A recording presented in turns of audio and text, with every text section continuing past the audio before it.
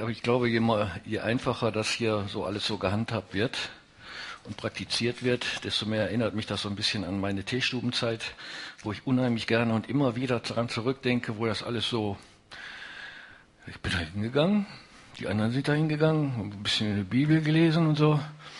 Und schon haben sich wieder Leute bekehrt oder ist irgendwie, ich weiß es auch nicht wieso, aber völlig easy und ohne jedes so größeres Tamtam außenrum. Und da freue ich mich immer drüber, wenn ich hierher komme. Steigt meine Laune auch. Ich habe zwar vorher meistens so Donnerstag, Freitag, Samstag so das Gefühl, oh, hoffentlich mache ich das alles richtig, hoffentlich kriege ich die Gedanken alle rüber. Und systematisch vor allen Dingen und. Aber wir werden gesegnet sein, wie du gebetet hast. Und der Segen kommt immer wieder von Gott direkt selber her. Der Segen kommt über das Wort Gottes. Immer, nur von da. Dann gibt es natürlich auch Menschen, die das Wort versuchen auszulegen und zu erklären. Dann gibt es natürlich auch die Menschen, die zuhören und ihre Ohren aufhaben, ihre Herzen aufhaben. Und da ist einfach Segen da. Und da wird Gott reden und da spricht er. Und da wollen wir uns heute darauf vertrauen, dass Gott, der Herr, auch heute in besonderer Weise zu uns redet. Ich möchte anfangen mit einem kurzen Wort aus dem Johannesevangelium. Das habe ich dir auch nicht gegeben, aber es ist nur ein Vers. Wer sich den merken will, 10,10. Johannes 10, Vers 10. Der Dieb kommt nur, um zu stehlen und zu schlachten und zu verderben. Ich bin gekommen, damit sie Leben haben und es im Überfluss haben. Eins der Worte Jesu an alle seine Zuhörer und auch an uns. Zwei Seiten, ein Dieb. Und wir wissen, wer damit gemeint ist. Und viele, viele, viele Menschen in dieser Welt lassen sich darauf ein, sagen wir mal so, haben nicht so den Kontakt zu Jesus und wissen das vielleicht auch gar nicht, dass er die Quelle des Lebens ist, die Quelle des Segens ist. Und dass bei ihm, wenn er zu uns redet und wenn er in unser Leben hineinredet, in unser Herz hineinredet, ja, uns zum Leben führt und zu einem Leben, wie er selber sagt, in Überfluss. Zu einem vollen, reich gesegneten Leben. Es ist zwar mit Sicherheit auch so, dass auch Christen ganz genau wissen, dass, oder das erfahren oder spüren, wir sind gesegnet. Ja, das hat man, glaube ich, meistens im Hinterkopf. Gott hat eine neue Welt schon längst bereitet, für uns bereitet. Und es wird gut ausgehen, es wird sehr gut ausgehen für alle, die auf ihn vertrauen. Und es wird auch in dieser Zeit immer wieder zu erfahren sein, dass es gut ist. Aber es gibt auch Zeiten, ja, ich sag mal, wo wir nicht vielleicht niedergeschlagen sind oder vielleicht deprimiert sind. Das liegt ja auch am Charakter mancher. Ne? Manche Menschen sind immer glücklich und fröhlich und ich weiß auch nicht, wie die das hinkriegen. Und so mancher ist vielleicht mehr melancholisch oder anders veranlagt und sieht auch vielleicht immer schneller eher das Negative. Und da ist mir ein tolles Bild so eingefallen, das kennt ihr, wahrscheinlich kennt ihr die auch. Kennt ihr Charles M. Schulz? Ja, ne? Ja. Charles M. Schulz hat die Peanuts gemacht, ne? Peanuts sind bekannt, ne? Die bekannteste Figur im Peanuts, das ist der Charlie und Snoopy, ne? Charlie Brown und sein guter Freund Snoopy. Und der macht ja manchmal mit einem einzigen Bild und mit einem Satz so eine Weisheit klar. Ich glaube, der war Christ, habe ich glaube ich irgendwo mal gelesen, ne?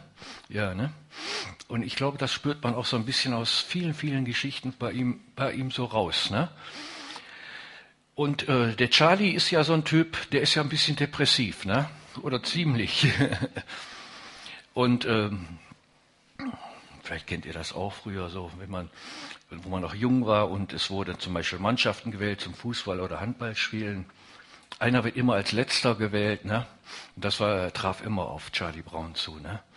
Weil er war die personifizierte Pleite. Wenn einer einen Ball an den Kopf kriegte, war er das.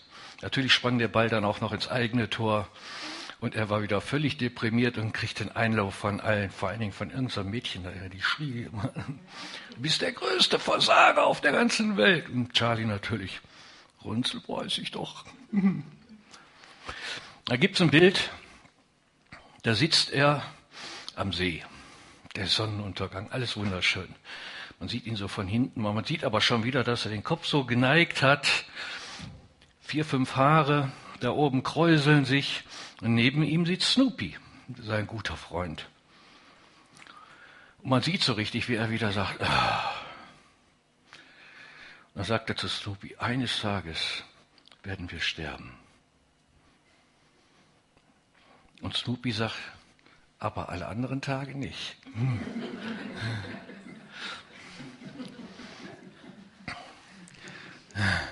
Ist beides wahr, ne? Ja.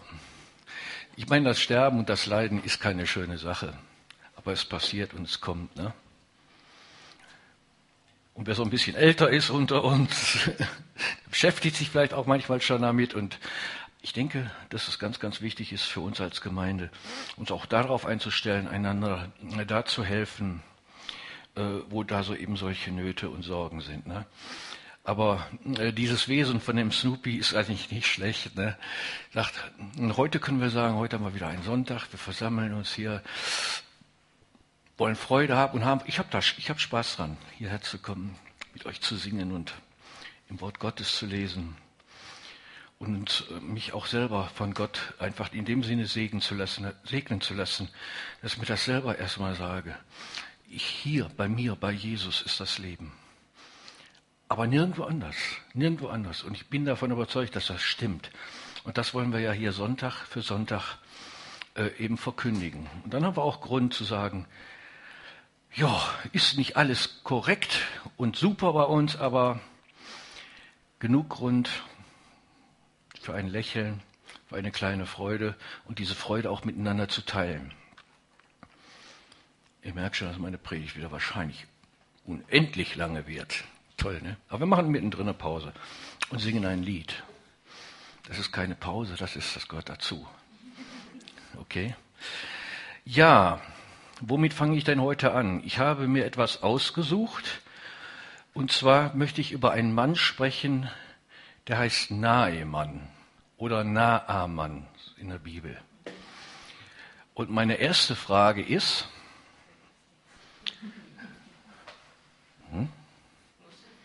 wo ist denn mein Geschenk? Da.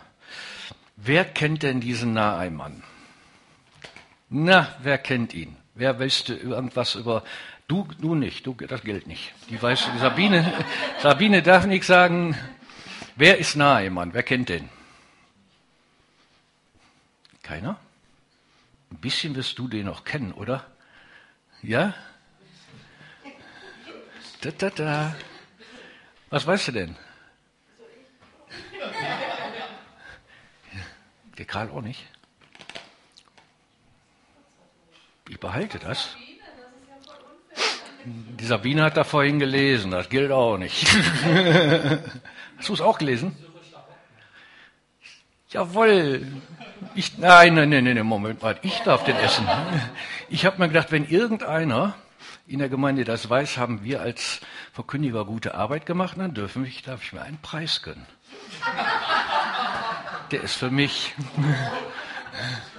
Ich habe nicht gesagt, ne, dass du den kriegst oder dass ihr den kriegt. So wird man betrogen im Leben, ne? Ja, geben ist seliger als nur stimmt. Aber man wird im Leben hier in dieser Zeit sehr viel betrogen. Man muss da irgendwie mit klarkommen und, ne? Das ist, ich erinnere mich. Vielleicht teile ich ja. Ich weiß nicht. Mal gucken. Wenn ihr brav seid. Ja, das ist so ein Betrug wie mit meinem Shampoo, ne? Da habe ich mir extra Shampoo gekauft und da steht drauf für frisches, welliges, lockiges Haar. Und da wasche ich mir jetzt jede 2 Tage die Haare mit. Das ist voll der Betrug. Nichts, keine Erfolge. Gut, wir beschäftigen uns heute mit Naaman, einem syrischen Hauptmann. In vielen Bibeln steht auch aus Aram oder Aramäer. Fange ich mit einer kleinen Einleitung an. Aramäisch. Wer hat Aramäisch gesprochen? Ist das bekannt? Aramäisch. Jesus hat Aramäisch gesprochen. Das ist wahr. Also diese Aramäer, das waren eigentlich die Syrer. Und die Syrer oder Aramäer in der damaligen Zeit, hier die Geschichte von dem Naaman handelt ungefähr 800 Jahre vor Christus. Und die Aramäer waren, ich sag's mal ganz hart, so irgendwie so eine Pestbeule in der damaligen Gesellschaft. Ne? Also ständig in Kriegen und Streiten und neue Königreiche, neue Könige, neue kleine, das waren ja oft so kleine Stadtstaaten und ähnliches. Ne? Manchmal waren es auch größer. Hier war es ein berühmterer König, der Ben-Hadad, Sohn des Gottes Hadad. Der war der König damals in Syrien. Und die Syrer hatten ständig Streit mit allen. Ob das die Assyrer waren, ob das die Babylonier waren, ob das später die Perser waren. Und scheint nicht so ganz aufgehört zu haben, ne? Die Syrer. Manchmal ist Geschichte interessant. Diese Assyrer haben also ständig mit allen und vor allen Dingen natürlich auch mit Israel. Damals gab es noch Israel ein Nordreich und ein Südreich. Ja, und da gab es eben noch zwei verschiedene Könige in Israel. Und dann haben diese Syrer, diese Aramäer mal diese Stadt überfallen, mal jene, dann haben sie das wieder erobert, dann haben sie da wieder was verloren. Und wenn ihr im Buch Könige so ein bisschen nachlest, dann merkt man, dass diese Kriege, das waren nicht einfach nur so ein paar Hauereien, sondern das waren ganz grausame, fürchterliche Dinge. Trotzdem hat sich diese Sprache durchgesetzt, diese aramäische Sprache. Und den ganzen Vorderen Orient, der war eigentlich davon bestimmt, dass diese Sprache sich durchgesetzt hat. Und diese Sprache war die Volkssprache auch in Israel geworden. Und Jesus sprach eben Aramäisch. Und das Hebräische war dann praktisch die, ich sag mal, Kirchensprache. Das war die Sprache der Geistlichkeit, die Sprache der Bibel. Die war natürlich auch bekannt. Aber im Allgemeinen sprach man untereinander Aramäisch. Man merkt das später auch noch im Neuen Testament in so Geschichten, dass man dann sagt, die haben doch, das sind doch Galiläer, die sprechen doch anders als wir da oder so. Galiläer sind die im Norden, ne? Und die sprachen eben wieder einen anderen Dialekt als die im Süden von Israel. Und die im Norden waren die wenig frommen und die im Süden, die bei Jerusalem wohnten, waren die ganz frommen. Haben sie wenigstens geglaubt. So, ich lese 2. Könige, Kapitel 5. Haben wir hier stehen, ne? Nicht alles, aber es ist ein bisschen mehr, aber wir lesen das einfach mal in Ruhe durch. Und Naaman, der Heeroberste des Königs von Aram, ein bisschen näher ran, so, war ein bedeutender Mann vor seinem Herrn, also vor dem König, Ben-Hadad war das. Und angesehen, und durch ihn hatte der Herr Sieg für Aram gegeben, für die Syrer. Der Mann war ein Kriegsheld, aber aussätzig. Und die Aramäer waren auf Raub ausgezogen und hatten aus dem Lande Israel ein junges Mädchen gefangen weggeführt, und sie kam in den Dienst der Frau des Naaman. Und sie sagte zu ihrer Herrin, ach, wäre mein Herr doch vor dem Propheten, der in Samaria wohnt, dann würde er ihn von seinem Aussatz befreien. Und Naaman ging und berichtete es seinem Herrn und sagte, so und so hat das Mädchen geredet, das aus dem Land Israel ist. Da sagte der König von Aram, geh, zieh hin, ich will dir dazu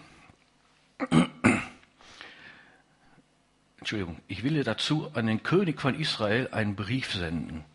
Da ging er hin und nahm 10 Talente Silber mit sich und 6000 Schekel Gold und 10 Wechselkleider.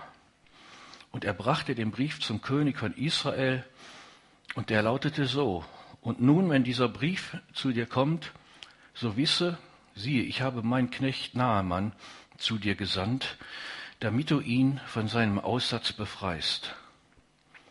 Und es geschah, als der König von Israel den Brief gelesen hatte, da zerriss er seine Kleider und sagte, bin ich Gott, der die Macht hat, zu töten und lebendig zu machen? Dass dieser zu mir gesendet, einen Menschen von seinem Aussatz zu befreien? Ja, wahrlich, erkennt doch und seht, dass er einen Anlass zum Streit mit mir sucht. Und es geschah, als Elisa, der Mann Gottes, hörte, dass der König von Israel seine Kleider zerrissen hat, da sandte er zu dem König und ließ ihm sagen, warum hast du deine Kleider zerrissen? Lass ihn doch zu mir kommen, und er soll erkennen, dass ein Prophet in Israel ist.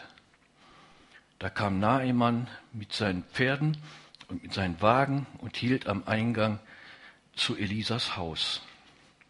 Und Elisa schickte einen Boten zu ihm und ließ ihm sagen, geh hin und bade dich 7-mal im Jordan. So wird dein Fleisch wiederhergestellt werden und rein sein. Da wurde Naaman zornig und ging weg. Und er sagte, siehe, ich hatte zu mir gesagt, er wird nach draußen zu mir herauskommen und hintreten und den Namen des Herrn, seines Gottes, anrufen, und er wird seine Hand über die Stelle schwingen und so den Aussätzigen oder vom Aussatz befreien. Sind nicht Abana und Parpa, die Flüsse von Damaskus, besser als alle die Wasser von Israel? Kann ich mich nicht darin baden und rein werden? Und er wandte sich um und ging im Zorn davon. Da traten seine Diener herzu und redeten zu ihm und sagten, mein Vater, hätte der Prophet doch eine große Sache zu dir geredet, hättest du es nicht getan? Wie viel mehr, da er nur zu dir gesagt hat, bade und du wirst rein sein. Da stieg er hinab und tauchte im Jordan 7-mal unter nach dem Wort Gottes. Und da wurde sein Fleisch wieder wie das Fleisch eines jungen Knaben. Und er wurde rein. Das ist so der erste Teil. Kann man ganz leicht einteilen, vielleicht in das einmal der Prophet. Wir haben seinen Namen auch gehört. Das ist der berühmte Prophet Elisa. Vielleicht kann man das ja mal so ganz einfach merken. Die ersten 2 Propheten, Elia und Elisa, vielleicht die ersten ganz großen Namen, die großartig gewirkt haben in Israel. Und hier der Elisa war der Nachfolger von Elia. Und er wirkte im Nordreich in Samaria. Vielleicht einen zweiten Teil Naaman selbst und vielleicht der König vom Nordreich. Und im dritten Teil vielleicht der Diener mit dem Namen Gehasi. Vielleicht kommen wir noch dazu. Wie gesagt, man sprach Aramäisch in Israel, man konnte sich gut verstehen und die Aramäer waren einfach ein Erzfeind für alle damals, aber besonders auch für Israel. Wenn ihr mal, mit König kann man manchmal so schön so durchlesen, so schöne Geschichten, nicht schöne Geschichten, grausame Geschichten.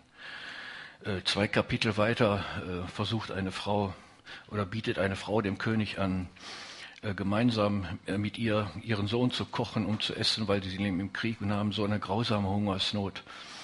Und es wird aber dann nicht praktiziert. Es sind viele eben Geschichten, die aber auch Inhalte haben und wo Gott uns etwas sagen möchte. Und da fangen wir vielleicht mit dem Propheten einfach hier an. Gott hat immer wieder Menschen, durch die er handelt, durch die er redet, zu allen Zeiten, aber sehr verschieden. Altes Testament, Neues Testament, sehr unterschiedlich, ne? Im Alten Testament immer wieder einzelne Propheten, die befähigt waren, durch den Geist Gottes Sachen zu erkennen, Sachen zu sehen und Sachen dann auch zu tun und Befehle zu geben, Autorität zu haben, wie dieser Prophet hier, der dem Hauptmann, also das war nicht irgendeiner, ne? Das war der gefährlichste Gegner, den man überhaupt je haben konnte, grausam, garantiert, viele Menschen getötet, viele Kriege geführt. Und trotzdem tut Gott jetzt ein Wunder an diesem Menschen, diesem Kriegsherrn, dem obersten Feldherrn war das von dem König Ben-Hadad. Gott tut immer wieder Wunder, die wir vielleicht kaum nachvollziehen können, auch an Menschen, wo wir nicht mit rechnen würden. Und davon ist das Alte Testament voll, ne? Jona kennt jeder von uns, die Jona-Geschichte, da gehe ich mal von aus, dass Jona ja nach Ninive musste. Und Ninive die waren auch nicht besser als die Aramäer, ne? Ninive waren auch so, die Niniviten oder Assyrer eigentlich, waren genauso grausam, die Mordbuben in der damaligen Zeit, aber vorher schon bei Noah, Jona. Und sie wurden, Gott hat Wunder getan an dieser Stadt. Ninive hat ihnen nochmal 100 Jahre gegeben, weiterzuleben, weiterzuwirken, weil sie Buße getan haben, weil sie auf das gehört haben, was der Prophet Jona gesagt hat. Warum tut Gott das denn? Schickt einen Propheten zu dem schlimmsten damaligen Volk.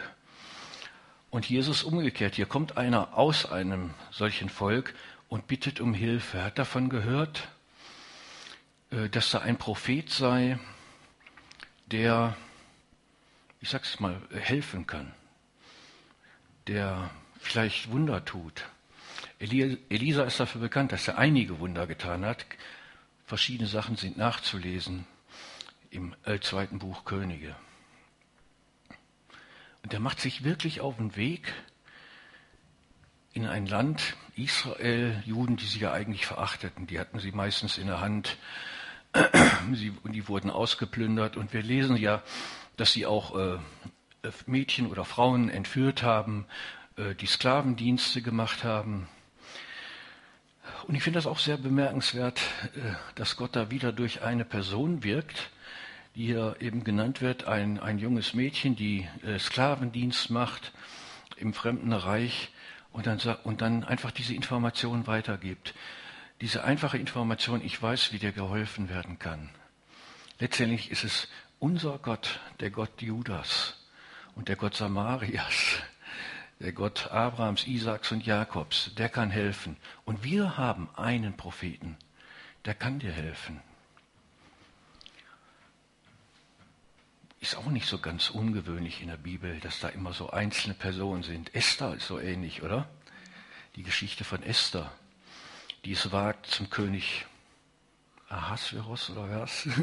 Irgendein persischer König hineinzugehen und ihm die Wahrheit zu sagen. Vielleicht kann man sagen, dass Daniel so ein Mensch war, der als Knabe, als junger Mann entführt wurde und Sklave war. Und dann an den Hof kam damals von Nebukadnezar. Und ich darf gar nicht Nebukadnezar erwähnen, weil das einer meiner ich bin fasziniert von Nebukadnezar, von der Geschichte, die in der Bibel über ihn geschrieben wird. Und da Daniel kommt als ganz junger Mann da an diesen Hof und kriegt diese große Chance, hier, jetzt kannst du leben, ne, am Tisch des Königs, Tafeln.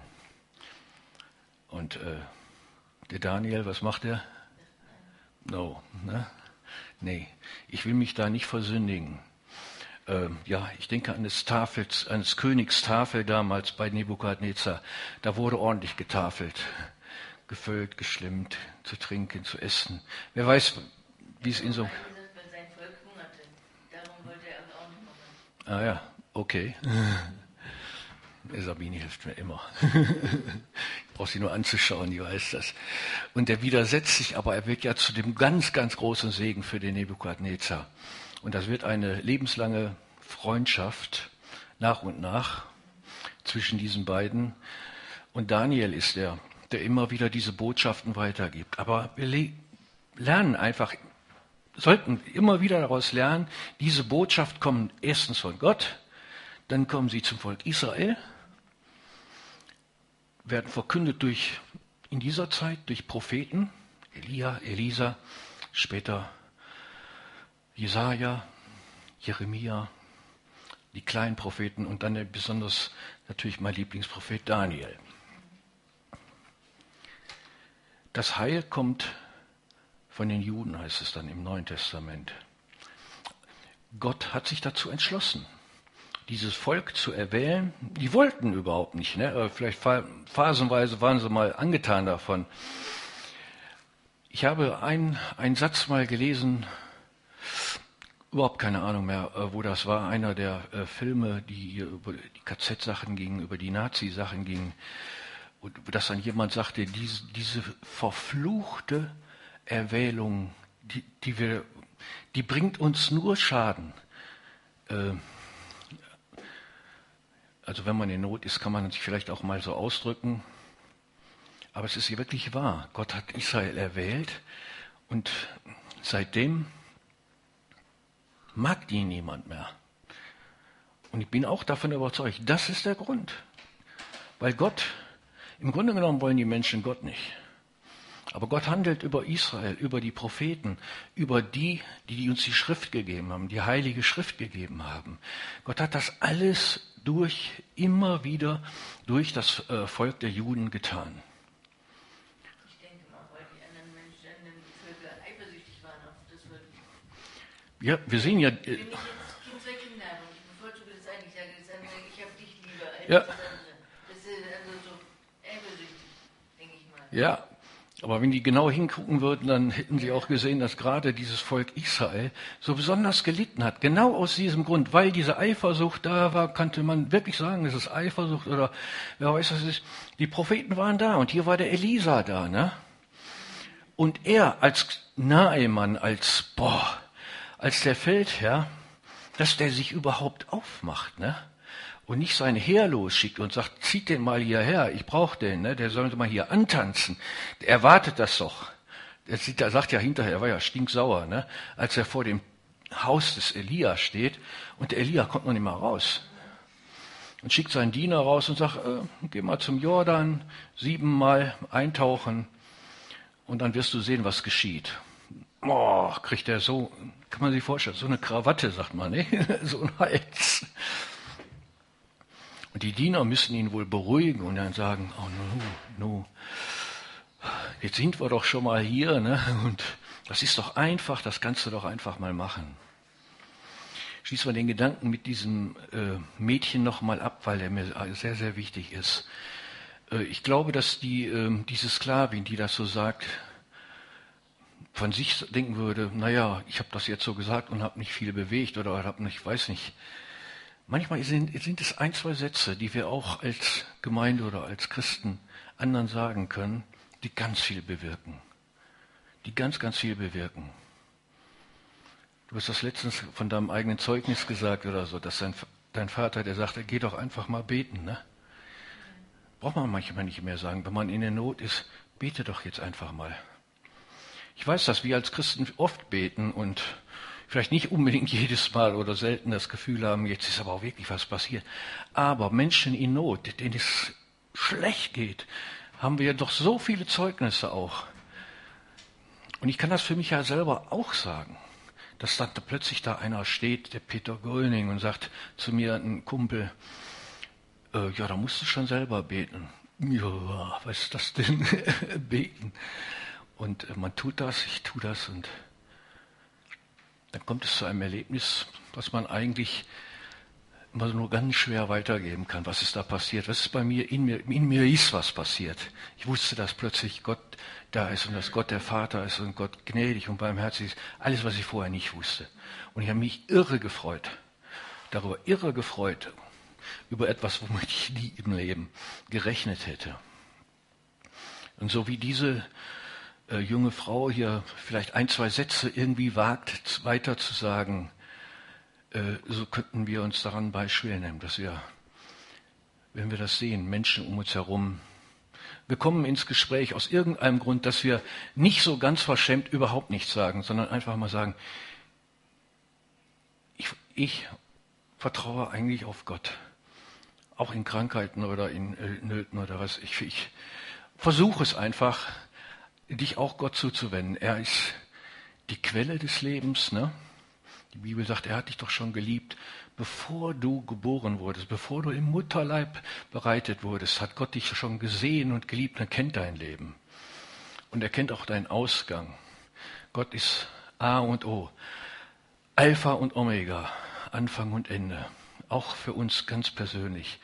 Und er ist ein wunderbarer Gott, voller Barmherzigkeit und voller Liebe. Und so erfährt dieser Naaman, dass er in diesen Jordan geht. Habe ich ja schon mal erzählt, dass ich im Jordan schwimmen war. Ich war ja schon getauft, also ich war an der Taufstelle da. Anne war da mit, ne? Jo, ist sie hier? Ganz oben, ach so. Okay. Wir waren mit einer Gruppe hier aus der Gemeinde, 6, 7, 8 Leute, in Israel unterwegs in einem Bus. Und da ich ja schon getauft, da ist so eine Taufstelle und da wird ständig getauft. Da wurde auch gerade wieder getauft.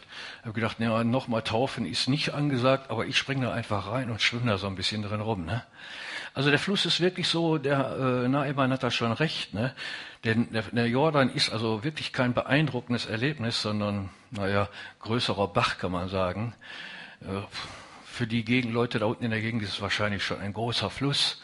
Also ich konnte bis mitten im Fluss auch noch stehen. Und das Wasser war jetzt nicht glasklar, sondern eher so ein bisschen arg trübe, ne, so grün-braun und ganz warm. Na gut, aber ich habe trotzdem das Gefühl gehabt, für mich ist es schön, hier mal im Jordan so ein bisschen rumzuschwimmen, das wollte ich da unbedingt machen. Nur gut, aber ist nichts passiert. Ne? Ich wollte ja auch nur ein bisschen schwimmen gehen. Der Naaman wird da tatsächlich geheilt in diesem Fluss. Die haben viel besseres Wasser, sagt er an einer Stelle. Achso, ich habe das noch nicht vorgelesen, ne? Doch, habe ich vorgelesen. Wir haben viel besseres Wasser zu Hause. Also er lebt nämlich in Damaskus. Und das ist eine aramäische Stadt. Eine andere aramäische Stadt ist auch Aleppo. Ist ja die letzte Zeit auch viel durch die Presse gegangen. Ich glaube, die existiert gar nicht mehr. Die ist völlig zertrümmert, denke ich. Ich habe da Bilder gesehen, die sind ja mindestens genauso schlimm wie eben 45 hier in Deutschland, die großen Städte. Wir haben so schöne Quellen, wir haben so schönes Wasser und ich habe das beste Bad zu Hause und Shampoos, ne, und mein Haar ist prächtig, aber ich habe Aussatz und das hat alles nicht geholfen. Gehe in Jordan 7-mal. Weißt du, so Mystiker, es gibt ja viele Mystiker unter den Juden, unter den Christen, die würden jetzt wieder sagen, das entscheidende Ding ist vielleicht das 7-mal. Ne? Und dann wird dann, ich glaube, das hat überhaupt keine Bedeutung, sage ich jetzt einfach mal so. Er sollte einfach nur gehorsam sein. Der Naaman hatte 2 Krankheiten. Die eine Krankheit hieß Aussatz und die zweite Krankheit hieß Stolz. Er war ja stinksauer, dass der Prophet nicht rauskommt aus seinem Haus. Und dann sollte er auch noch in diese trübe Brühe Jordan auch so noch 7-mal untertauchen.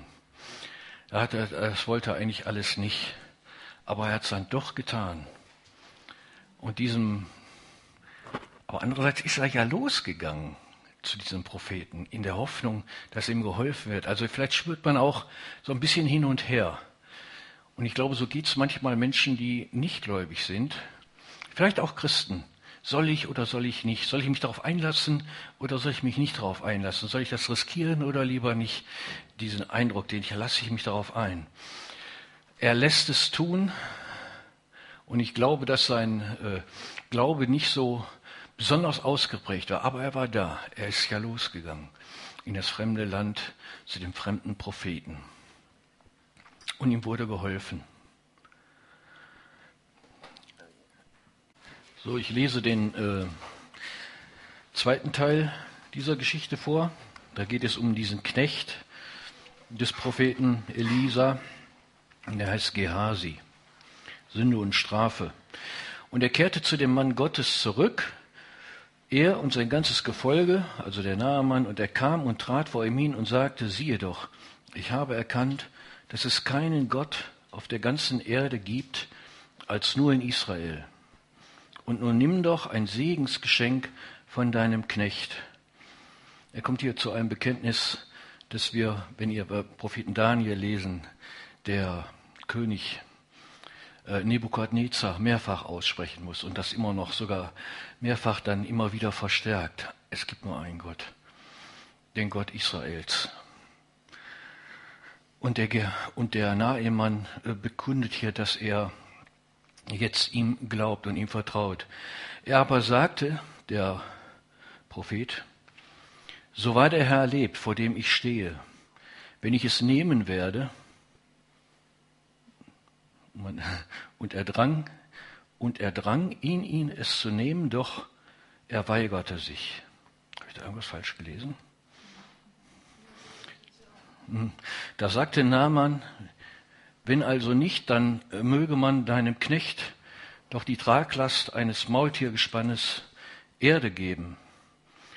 Denn dein Knecht wird nicht mehr anderen Göttern Brandopfer, also er meint sich selbst, und Schlachtopfer zubereiten, sondern nur noch dem Herrn. In dieser einen Sache wollte der Herr deinem Knecht jedoch vergeben. Wenn mein Herr in das Haus Rimmons geht, das ist einer der Götter da in Aram, und sich dort niederzubeugen, dann, also wenn sein König dahin geht, dann stützt er sich auf meinen Arm.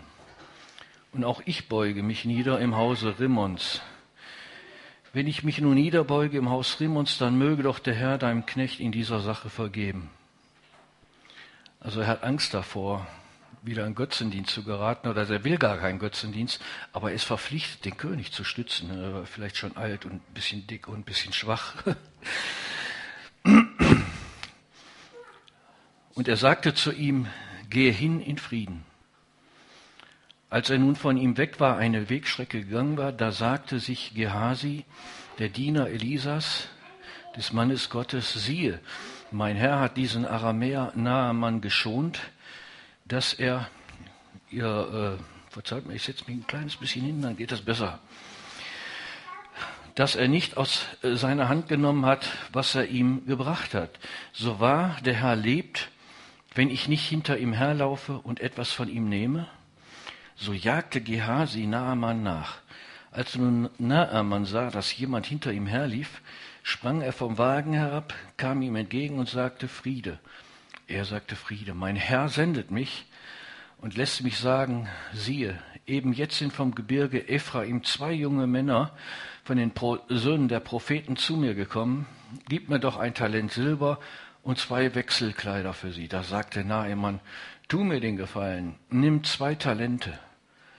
Und er drängte ihn und band 2 Talente Silber in 2 Beutel und nahm 2 Wechselkleider und gab es 2 von seinen Dienern, und sie trugen es vor ihm her. Als er aber an den Hügel kam, nahm er es aus ihrer Hand und brachte es im Haus unter. Dann entließ er die Männer, und sie gingen fort. Aber er ging hinein und trat vor seinen Herrn. Da sagte Elisa zu ihm, woher kommst du, Gehasi? Er sagte, dein Knecht ist weder hierhin gegangen noch dahin gegangen. Da sagte er zu ihm, ging mein Herz nicht mit, als ein Mann sich von seinem Wagen herab zu dir entgegenwandte?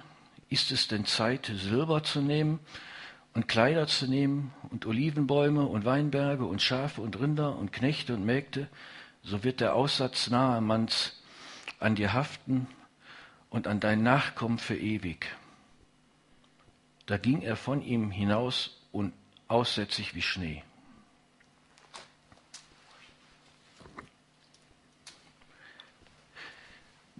Die Geschichten im Alten Testament sind einfach zu verstehen.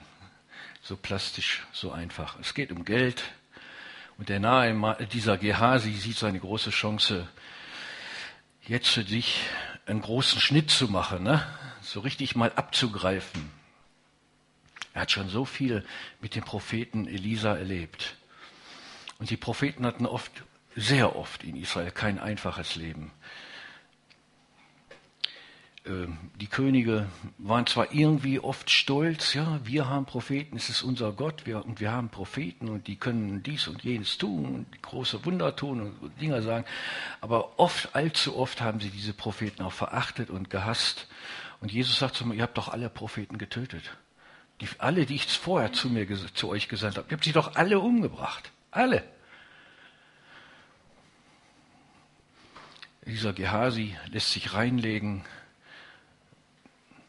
denkt sich, die Chance ist da, lügt, betrügt, verstrickt sich von einer Sünde in die andere und empfängt irgendwie auch direkt den Lohn der Sünde. Das ist einfach so eine Sache, die im Alten Testament auch häufig geschieht, aber finden Sie sogar tatsächlich auch im Neuen Testament. Gott sieht auch die Sünde und er kann auch strafen oder Strafen zulassen, auch in unserem Leben. Also es ist nicht so, dass man immer nur betonen muss, wie lieb Gott zu uns ist und wie wunderbar, dass seine Gnade und Barmherzigkeit bei uns ausübt. Ich glaube, das kann jeder von uns ganz breit auch erzählen, weil Gott das ja wirklich tut. Aber Gott ist eben auch ein heiliger Gott. Und mit solchen Lügen und solchen Geschichten sind im Neuen Testament Ananias und Sapphira nicht durchgekommen. Und hier kommt auch der Gehasi nicht damit durch. Ja, mit dem Propheten, vielleicht so einen letzten Satz nochmal, der Arno hat das immer wieder als Geschichte so betont, wer den gut kennt, der hat die von ihm schon ein paar Mal gehört. Da sind zwei Könige, wieder Nordreich und Südreich, die sich miteinander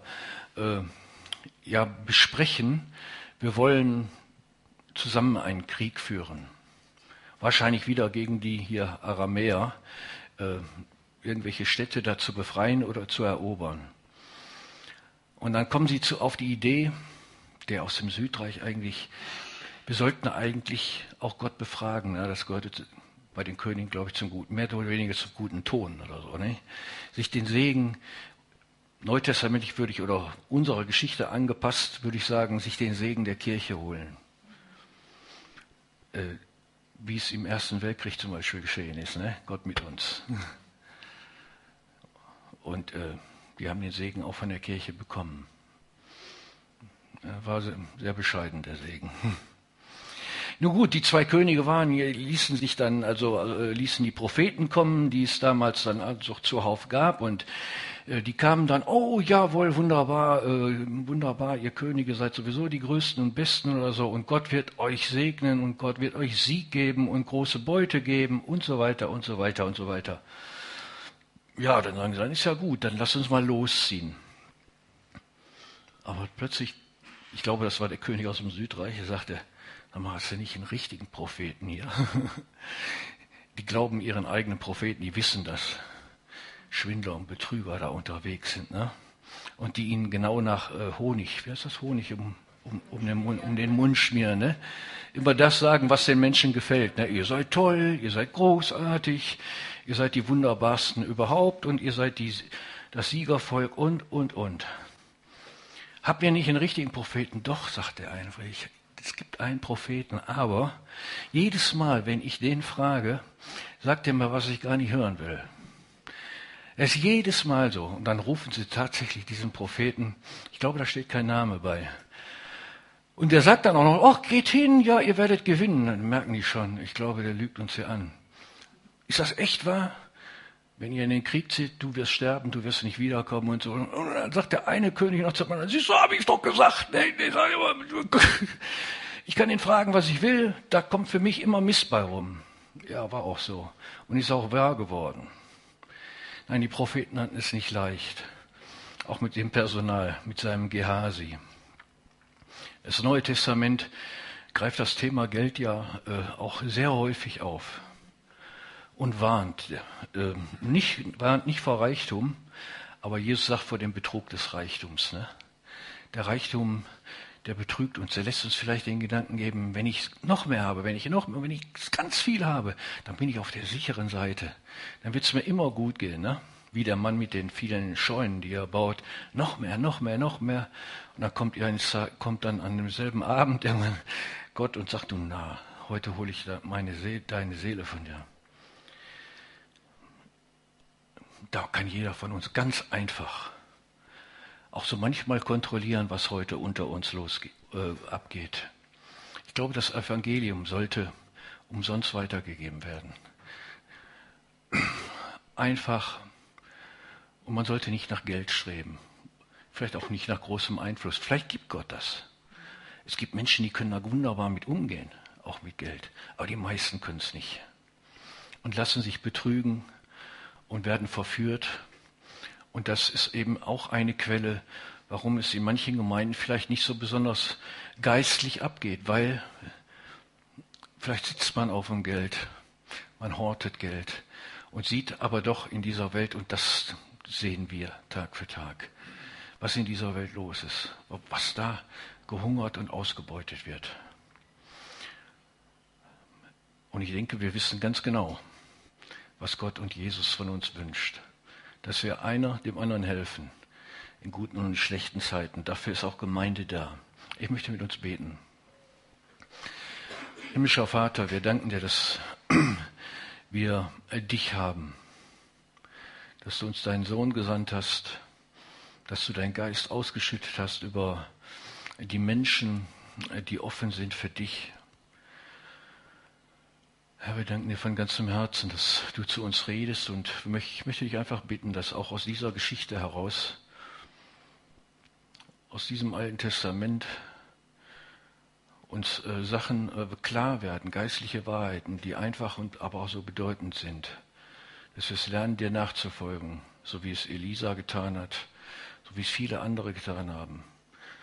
Und wenn du uns den Mut gibst, wie diese Sklavin, dem einen oder anderen Menschen den Hinweis zu geben, bete doch mal, lies doch mal Psalm 23 oder ein anderes Wort.